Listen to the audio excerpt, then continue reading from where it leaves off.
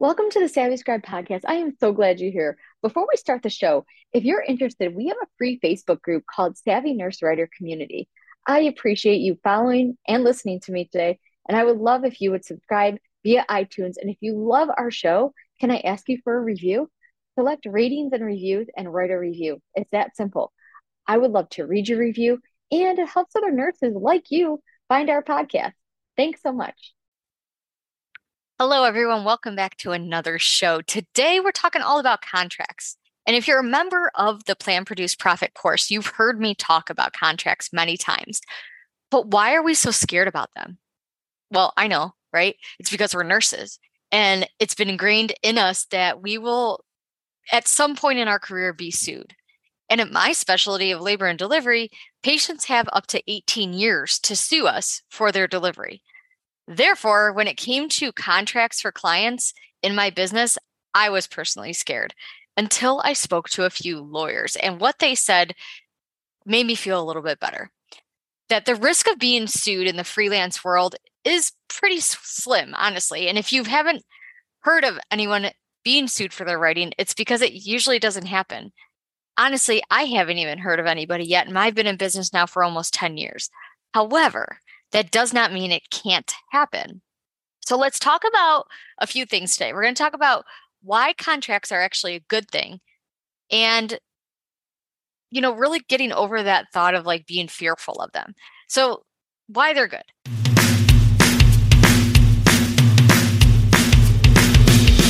Welcome to the Savvy Scribe podcast. A podcast for healthcare professionals who are interested in starting their own health writing businesses. I'm Janine, a registered nurse and your host. I'm a labor and delivery nurse, mom to these two incredible boys, wife to my best friend, and owner of two crazy Great Danes. I help nurses discover freelance writing as an extra income opportunity with help from my guests. Join us over on Facebook in the group Savvy Nurse Writer Community or SavvyNurseWriter.com to join our course and membership to create your own profitable writing business. Enjoy the show! Not only does a contract protect you, but it also protects your clients. A lot of my clients these days are on retainers, meaning that they have a monthly deliverable from me inside their project, inside my CRM tool, Honeybook. I have their contract which lays out all the legal wording as well as their deliverables. That contract keeps my clients from going into scope creep, which is when clients want more than what we contracted them for. So let's dive in to some things that should always be in your contract. And let me preface this by saying I am not a lawyer. I am a nurse, but all this information I obtained from different lawyers. This is not legal advice. Please take this with a grain of salt.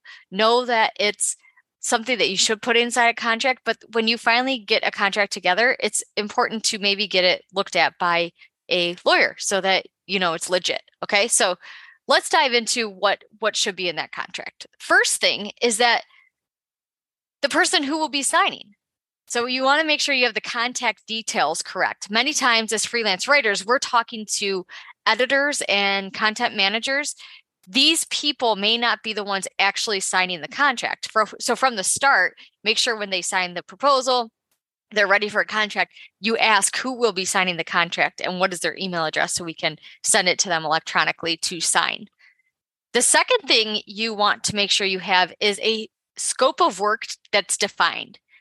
So if you have something from your email communication, phone calls, proposal that you could even put into that contract, make sure you do so you can always find it when you're ready to deliver your work. Make sure you always include how many rounds of edits you're going to do for a client when you're a writer. Typically, it's about 2 times you'd edit something, but you should also put in there something about a rewrite. If they want it totally rewritten, how much is that going to be? Do you do that for free? I say no. I say you still charge them however you feel you should charge them, but make sure you really spell everything out so that they don't come to you saying, I need this, and it's never in your contract. And then you have to go back to the contract or rework things and whatnot. The third thing you want to include is pricing. So inside your contract, we always add in the agreed upon pricing from the proposal. So that It's through HoneyBook. It's very simple to do. You set up services, they check it, and it goes right into a contract. But be sure to always think about a late payment and the net payment days. So late payment, are you going to give them a percentage every time they're late, like a day late fee? Personally, I don't do that. I'll tell you what I do. And then net payments, what does that mean? So a net payment is when you read something that says net 30 or net 45, and that means that what the day you send your invoice, they will pay within a 30 days or 45 days. And I started putting this in my contract when after I started out, people were taking so long to pay me, and I never have that issue now. Do I charge a late fee? I don't. I have it in my contract, but I don't ever do that because I don't know. I just email them and remind them, and normally they pay. So it's usually just that they're not like neglecting to pay me. They just forgot. So just send it, and usually within a few days they send it over. So I never have to like implement that late fee. But you may want to. So this is again like do whatever you feel is good for your business. The fourth thing you should include is deadlines. So you should have when you will deliver work after you are assigned it. Make sure you draw this out and make it clear when you start writing. So some clients want an outline first. Make sure that your work starts when you actually start writing. So if they want an outline, that shouldn't be the start of the 2-week project. That should be an outline. Okay, so you get 2 weeks to write it or whatever that project is. So while we're on that topic of deadlines, I'm going to segue into like expiration dates of the contract. So usually I contract clients for about 1 year. So when you establish a working relationship, make sure you agree on the length of your contract. And then, make a note to yourself in your like Google Calendar or wherever you will. Like I use ClickUp for my project management. I put something in ClickUp to say, check client A's contract. They're due for a renewal. Okay. Another thing, fifth thing, is a termination policy. So expiration dates are wonderful. They're great. But what if a client or you wants to end work for whatever reason? Maybe the budget is they're not willing to go above it after you renegotiate, or you add in a scope of work that they didn't anticipate and now they're not willing to pay for it. So or they have a budget thing, like they can no longer afford you and you have it that they are supposed to have you for a year.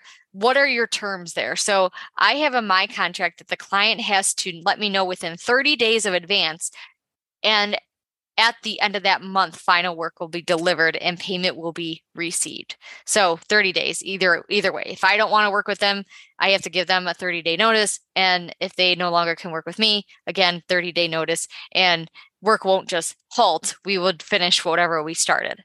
And then number 6, the ownership of the content. So almost all the time as a freelancer, you are writing for some sort of company.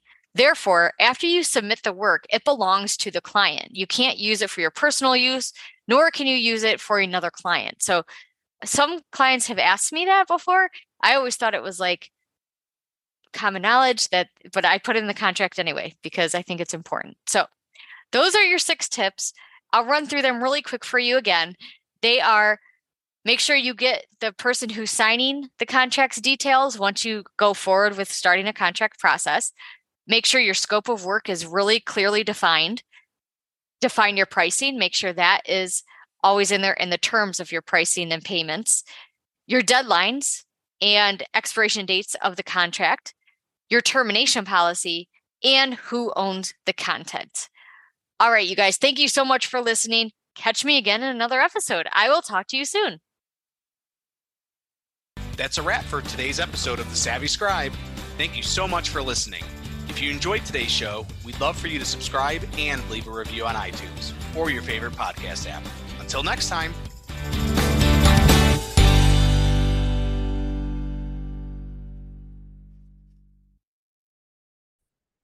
Again, thank you for listening. If you're ready to explore freelance writing as your next PRN job or even full-time, I invite you to check out our Savvy Nurse Writer community on Facebook and visit savvynursewriter.com to help you get started today.